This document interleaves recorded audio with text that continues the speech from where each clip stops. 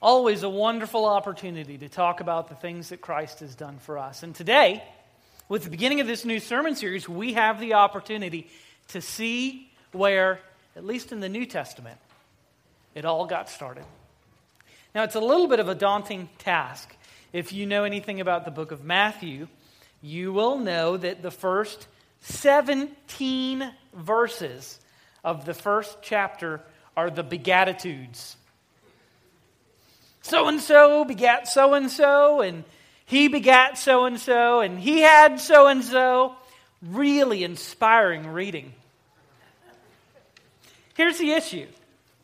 I kind of went, I don't know that I want to start with the Beatitudes for a new sermon series. No one may come back the second week. 2 Timothy 3,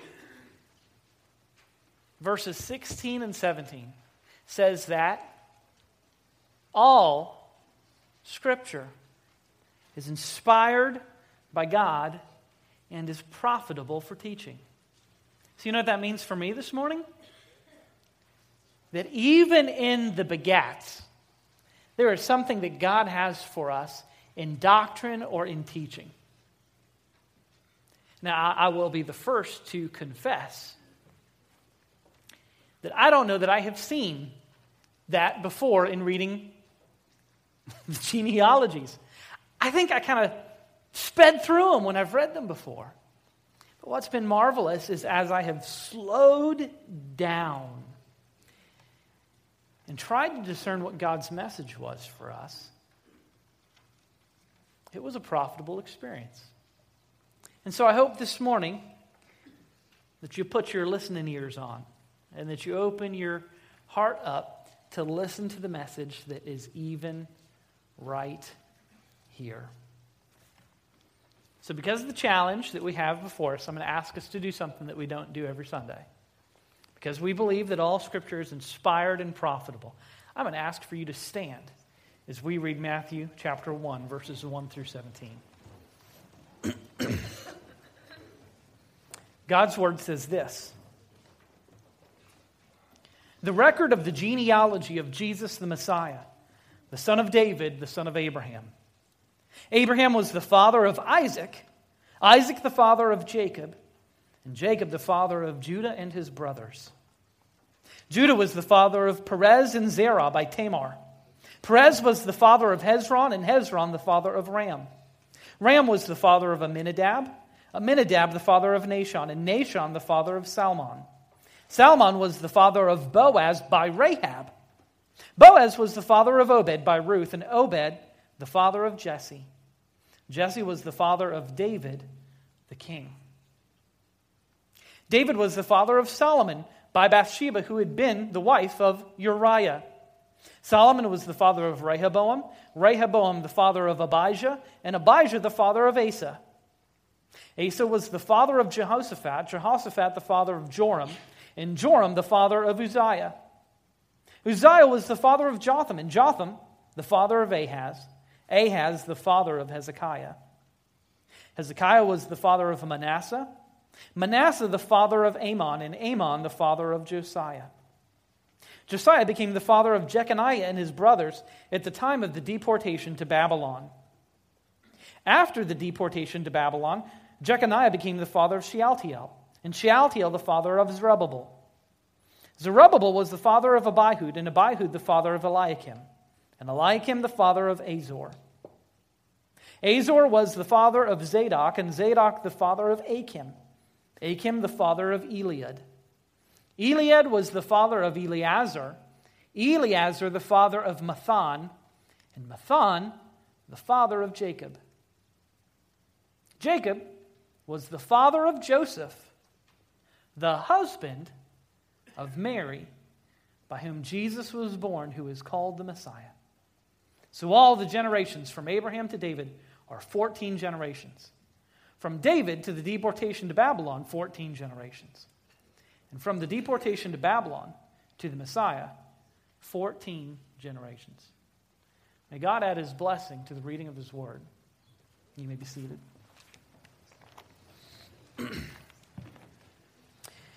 Now, as we begin a study of the Gospels, one of the things that's helpful is to understand that there are 4 eyewitness testimonies to the gospel. Why do we have 4 gospels? Why not 1?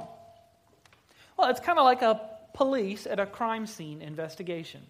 He's not just going to ask just one witness. Whose fault was it? Oh, their fault. Every eyewitness is going to add their perspective to the story, but the story is indeed true. And so each of the gospel writers has a very different perspective on how they tell the story of who Christ is. For Matthew, he is writing predominantly to a Jewish audience. Now, in my mind, there's all kinds of interesting New Testament studies that say Mark was written first and Matthew and Luke kind of caught. I don't buy that.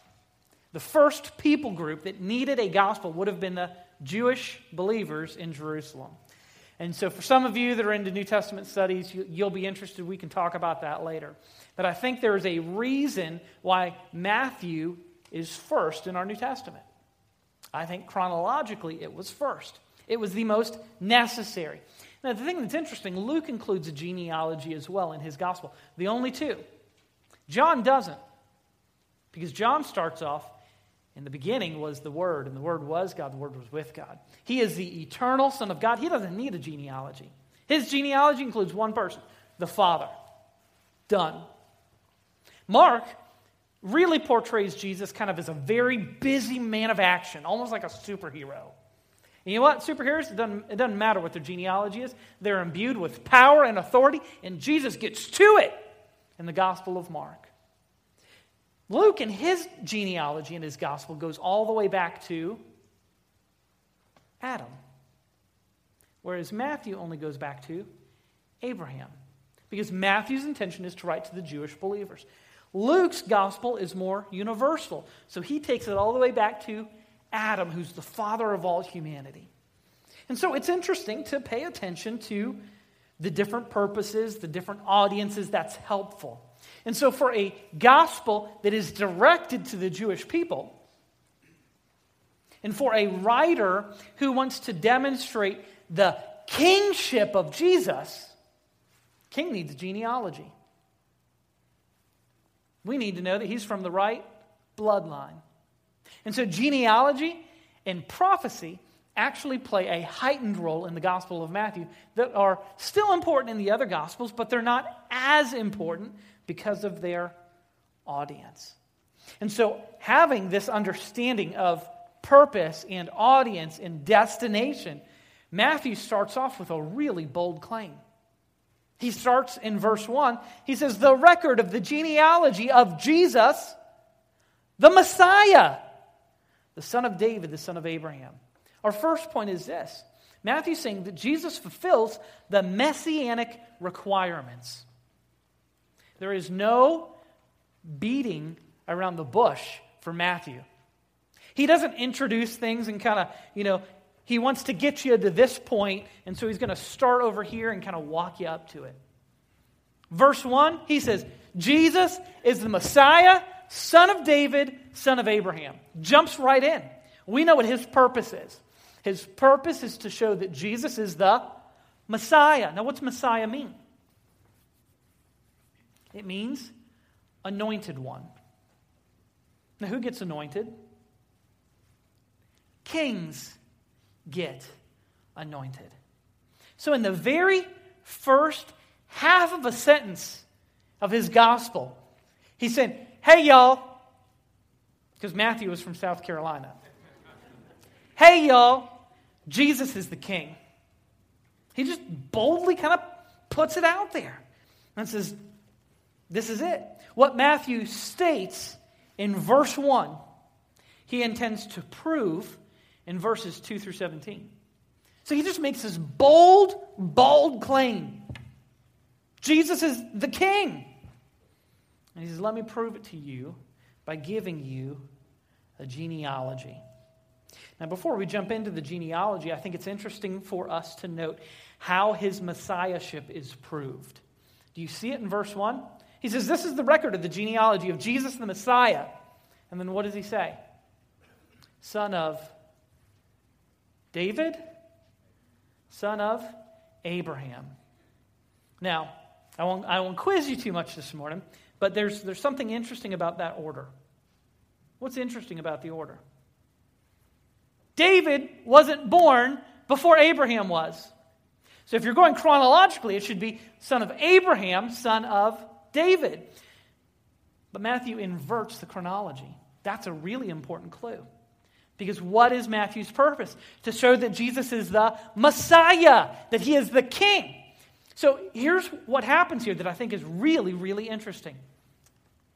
When we talk about Jesus as the king, it's important that it be proven through this genealogy that he comes from David's line.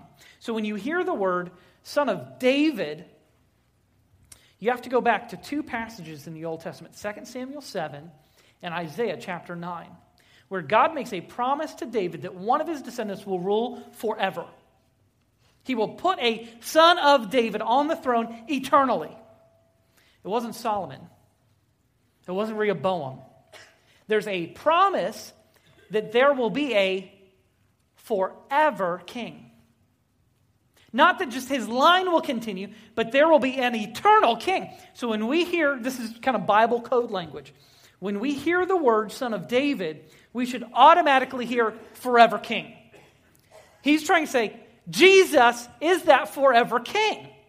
Here's the thing that's interesting. Then he says, he's not just son of David, he's son of Abraham. And this is how I've kind of put this together. I don't know if we have any English teachers in here.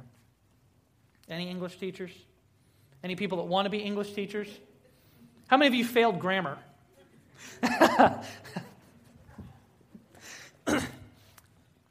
Matthew's point is to prove that Jesus is the king, the son of David. And I think if that's his point, son of Abraham becomes the adjective to describe the kind of king that he is. Okay? So you can say he's a good king. Good is the adjective describing what kind of king he is. He's a bad king. He's a dictatorial king. He's a benevolent king. So we know son of David means forever king. Son of Abraham. What did God promise Abraham? That he would be the man through whom all the families of the earth will be blessed. So now, when we start to think about these two key teachings, son of David, son of Abraham, the promises that were made to David were restricted. They were Jewish, they were royal, they were national, and they were restricted to a specific ethnic people. That's the kind of king the Jews wanted. And Matthew's saying, hey guys, that king, he's here. But pay attention to the adjective. He's not just a regional king of the Jewish people, because he is the son of Abraham. So he is not just the forever king of the Jews, he is the forever king who is the one who is the all nations blessing.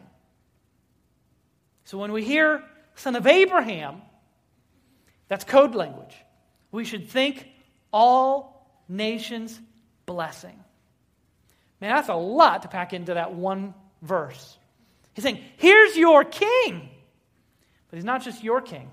The point is this. He is the king, but he is the king of all nations. That's the God we serve. He's not just our God. He's not just the God of this church. He's the God of the nations. Friends, that's why when we give our money to God, part of what we do as a church is we give it so it goes all the way around the world. Because we don't believe God wants our money just to stay right here. We use our money to support missionaries all over the world. We try to find ways to find strategic partnerships to support and go where the need is greatest. So that's why over this next year, we are really very hopeful that we will have people from our church that will go to Africa, that will go to India, because God is the God of those nations too. Wow. That's a lot. That's good stuff. Matthew wants us to know that Jesus fulfills the messianic requirements. I love the phrase that says this is the record of the genealogy. You'll recognize it in Greek, and I think this is really significant. Record of the genealogy is biblos, Bible, the record, the book, Biblos Genesios, from which we get the word Genesis. You know, the only other time that phrase Genesios occurs is in the book of Genesios, the book of Genesis. Now, listen, Matthew's no slouch. He's done his research. And so he's communicating that here in the middle of history, there is something so strange that is happening that it is like a completely new beginning. There is a second Genesis. And it's the first Genesis was Adam and how he messed up. The second Genesis is a second Adam, Jesus, the Son of God, who lives perfectly obedient to the Father. That's beautiful. Matthew didn't put Biblos Genesios in there by accident. It was a studied, and the only New Testament occurrence of that, and Matthew inserts it right where Jesus' genealogy is. You know what I love? The very beginning of his gospel, Matthew is talking about a second Genesis, and it holds a specific promise for all who wish to know him.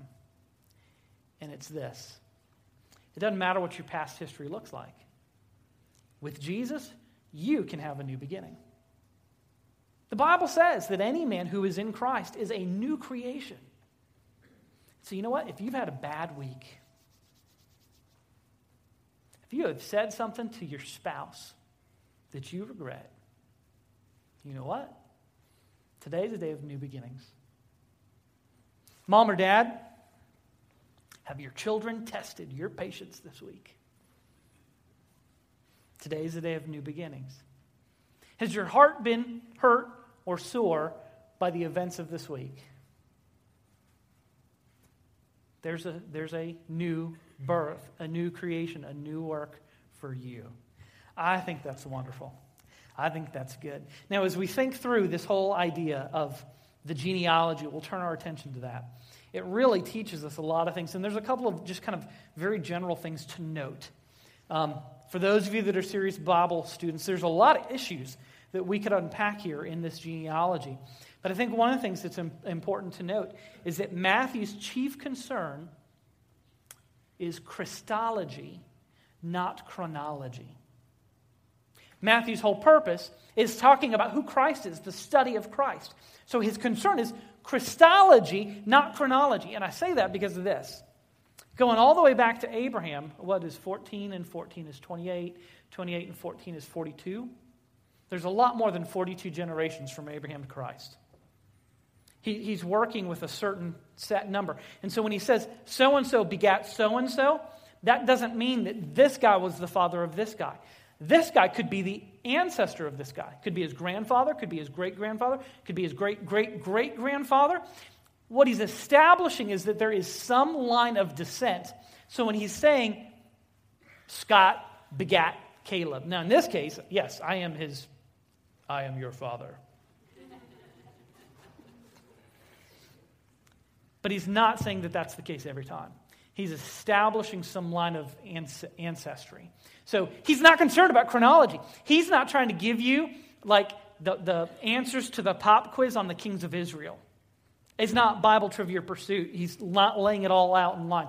He is selective in including who he's included, and he skips people.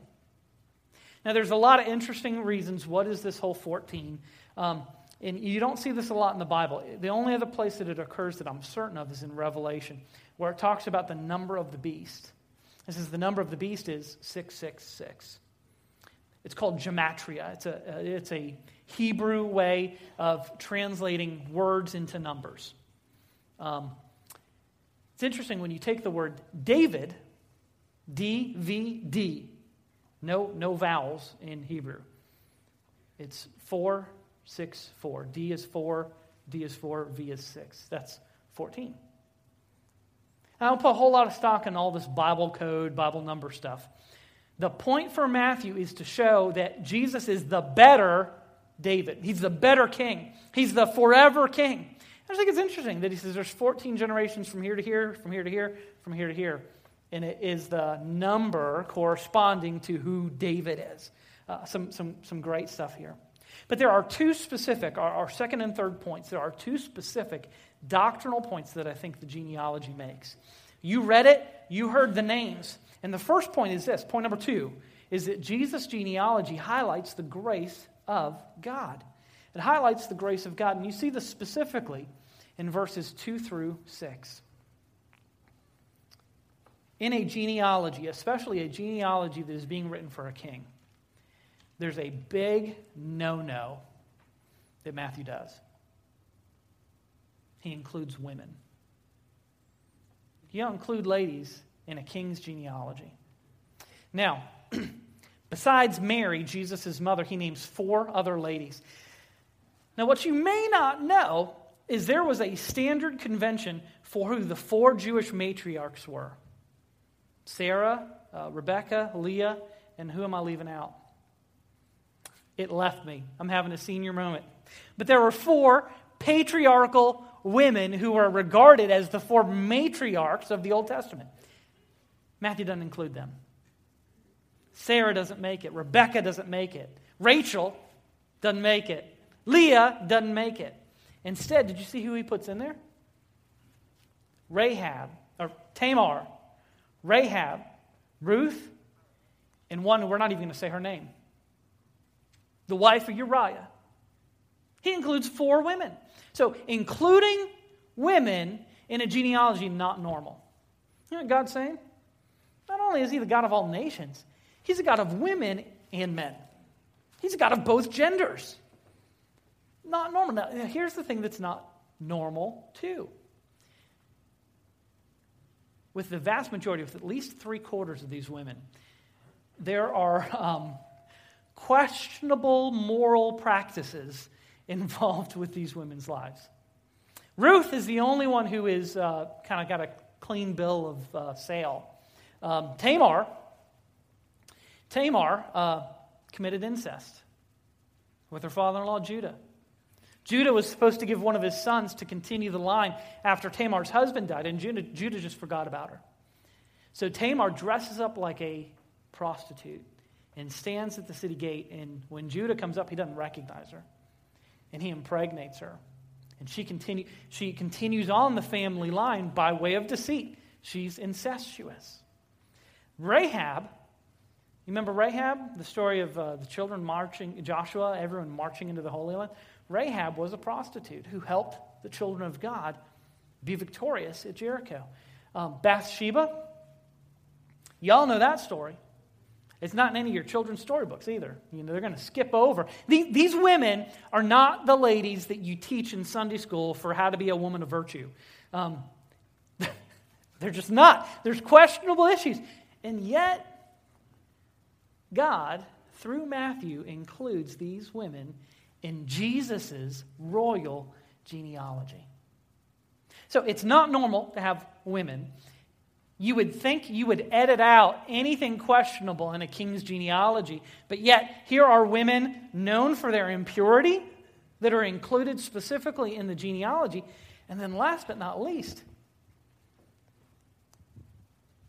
all 4 of these women are not Jewish.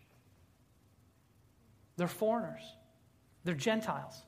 And they all get included. Tamar, it says in Genesis 38 that Judah went to go see his friend Erah the Adulamite, who happens to be a Canaanite. And while he's there, his son marries Tamar. So while he's running through Canaan, he marries his son off to a Canaanite woman. Tamar's not even Jewish. Now we know Ruth. Ruth's not a Jew either. She's a Moabitess who gets connected to Naomi and comes back through a time of famine. Rahab's not a Jew. She gets included into the Jewish people, but she is a Jerichoite, if that's an ite in the Bible. I may have just made that up. She's a Jerichoite. She's a Canaanite. In Bathsheba, my translation puts Bathsheba's name there. In the original text, Bathsheba's name isn't even listed. Instead, they just have a silence for her name, and they say also so-and-so, who was the wife of Uriah. Who's Uriah?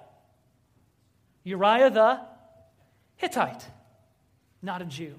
Now, Bathsheba may have been a Jew, but by marrying a non-Jew, she revoked her blue blood ancestry.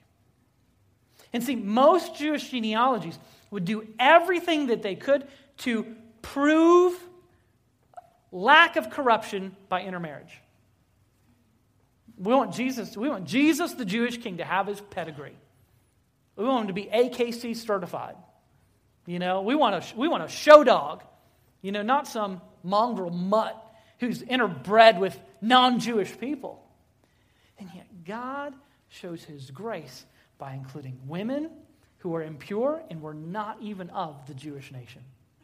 Is that not gracious and magnificent to see? It's a wonderful thing to observe as we look at this.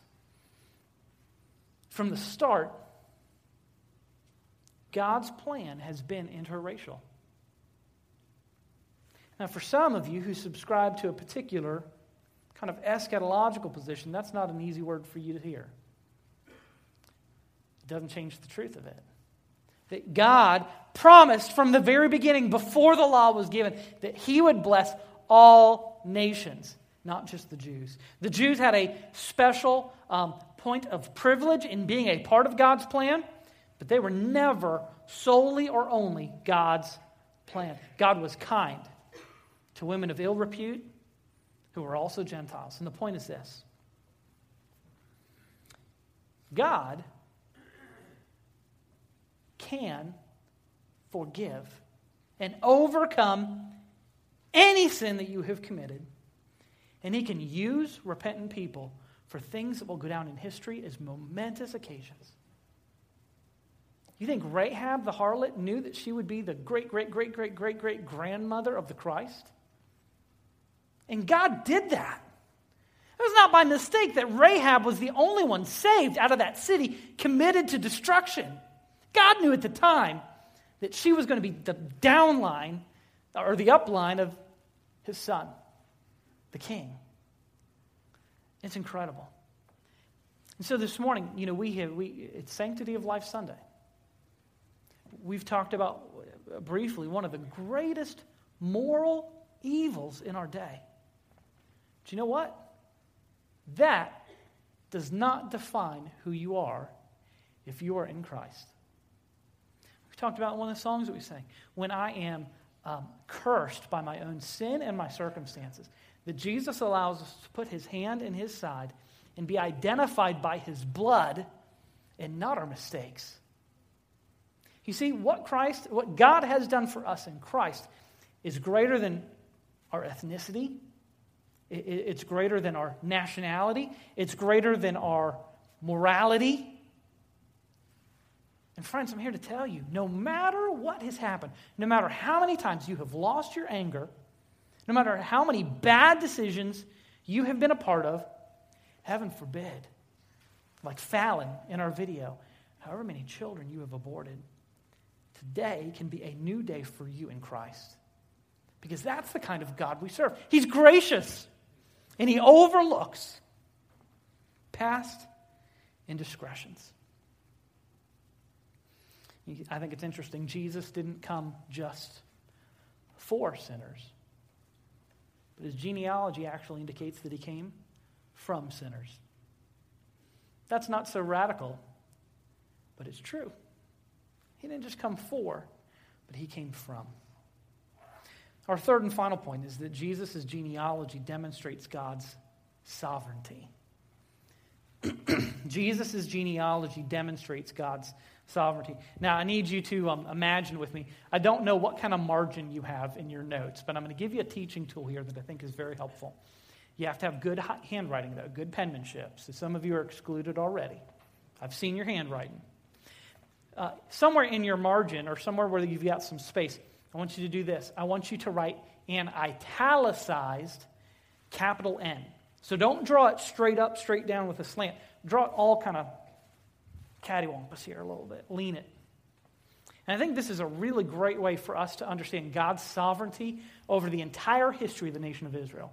So you're going to get about 2,500 years here in 30 seconds. In the genealogy is broken down into 3 sections. You have from Abraham to David, from David to the deportation, and from the return from exile to Christ. In this italicized N, in a visual way, pictures what happened in God's sovereign outworking of his plan in a very simple way. You see, when God chose Abraham, he started something awesome. And so that first line up is Abraham to David. It's a time of great blessing, great fulfillment. We have the king, David, the man after God's own heart, golden years for the nation of Israel. It's perfect. It is, if it's a stock market indicator, it's all good. It is moving up. But what happens after David? It's not good. Even from within his own house, he is challenged, and the kingdom ends up being torn apart. You have the pit of exile. You have the loss of the Holy Lands. You have the destruction of the temple. It goes from this high, increasing kind of trajectory to a nosedive. Get the parachute out. It's bad. The bottom's coming. It's terrible to be in captivity, captured as a conquered foe. And that's what they experience. But then he turns again for that third and final 14-generation span. And while the return from exile back into the Holy Land, they're not easy years. As a matter of fact, we don't know a whole lot about it. The books of Nehemiah, Ezra, some of those help us a little bit, some of the prophets. But all the kings mentioned in the third section, we don't know. We know very, very, very little about who they are. It's that dark period between those 400 years between when God last spoke and the advent of Christ. But the point is this: God had rescued them from slavery yet again. And while they had gone from Abraham to David, from David down to the deportation, the very fact that they're rescued means things are on the uptick again. And you know what the end of this N is? The birth of Christ. It's Jesus. And I think this is the point in the genealogy. Matthew's trying to say this: Jews, I want you to figure something out here. When you add up all of history, you know what the sum total is that you get? Jesus Christ, son of David, son of Abraham. Here's the lesson of the downward spiral, that second generation. It is true that God forgives. But it's also true that God is sovereign in what he demands. The children of Israel had proven disobedient. And because of that, we see judgment, we see exile, we see loss, we see destruction. We see the obliteration of 10 of the 12 tribes of Israel. He is king, and we should obey him. And I don't know why, even in the church, we are surprised when we blatantly disobey God, and then we're disappointed when he judges us. We're disappointed when we reap the natural consequences of our rebellion, and we say, what's God's problem? You disobeyed the King of the universe. There are natural... You jump off a building, you will break. And yet when we disobey, we think the problem is with God, and we turn our gaze from ourselves. You see, God has a mighty claim upon the life of all people, but especially upon the ones who claim to be his child. If you are a disobedient Christian, that is an oxymoron. Sure, you are going to disobey in ways that you don't even intend to. But to blatantly disregard his kingship is unwise. God proves faithful to his people and patiently bears with them and keeps his promise. And that brings us to the lesson of the final upward slope. God demonstrates his sovereignty, not just by judging, but he demonstrates his sovereignty by keeping his word. You see, there's an author to this whole up and down trajectory of everything that Israel is experiencing, and it's God the Father. God the Father blessing and raising to a golden age of blessing. Judging, restoring, and then bringing the Christ. God's the author of this story. It's difficult, but he promised he would do it. He promised that the Christ would come. And I find it interesting. This is a side note. Let me get far away from the pulpit so you know this is just opinion. God made a promise to Abraham. And how long did it take for that promise to come true? About 2,000 years? Okay, church. This is not a prediction. Just play along here for a second. Jesus promised that he's coming back. How many of you think it's going to be soon? Every generation of Christians has thought it's going to be soon. There's a lot of Christians who have been disappointed. But you know what? How long has it been since he made the promise to return? It's been about 2,000 years. The point is this. God's faithfulness in keeping his word to Abraham should be a reassurance that though it's been 2,000 years and he hasn't come back yet, he will be faithful to his word. He is coming back. And the great news here is that this downward slope of the end, judgment does not have to be the final word. The final word is Christ and what you do with him. God is sovereign over all the chaos of the highs and the lows of Israel's history. And when you go through challenging times, God is sovereign over those too. God has not abandoned you. He's sovereign. He's good. And the Bible says that in the fullness of time, when it's just right, he sends his son to be born of a virgin, to live a sinless life, to die for rebels like you and me. And so this is Matthew's message, that we have a king.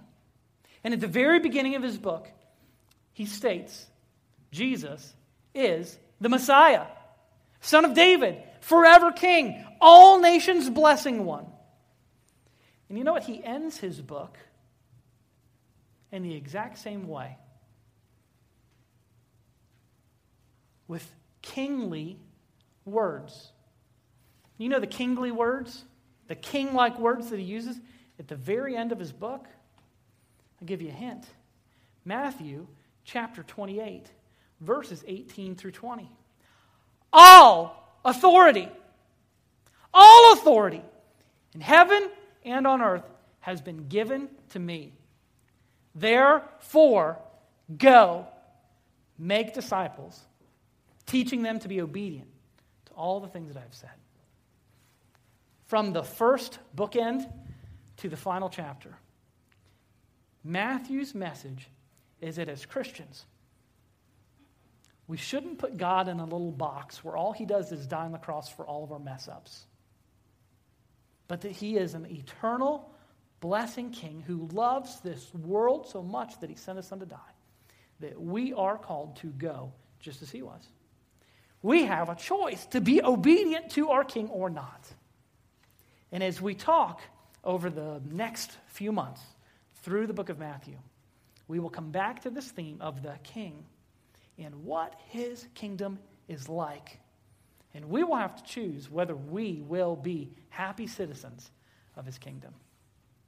And so today, as we move into our time of response, if you need a new beginning, it's not the new year, it's not time for a resolution, we're like a month beyond that. But with Jesus, every day is an opportunity for new birth. And it's an opportunity for a new beginning. Perhaps you're here and you're not a believer.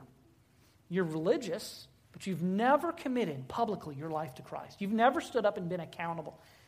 Today is an opportunity for you to respond. We won't embarrass you. We will do our best to serve and encourage you and help you to grow as a believer. But perhaps you're a believer and you have gotten off track. You're not being obedient to your king. You are your king, not him. The Bible says there's a very easy way for you to fix that, and it's called repenting. Telling God, agreeing with God where you have gone wrong, and asking him to forgive you by his word, by his spirit, and by his people to build you up. And so today, as we conclude our opening message about the king and his kingdom, how will you respond? Pray with me, please. Lord, we thank you for this morning, and we thank you for your word. God, I pray that even as we read a portion of Scripture that many people consider boring and irrelevant, that you have, as a good Father, shown us precious truths and treasures out of your word.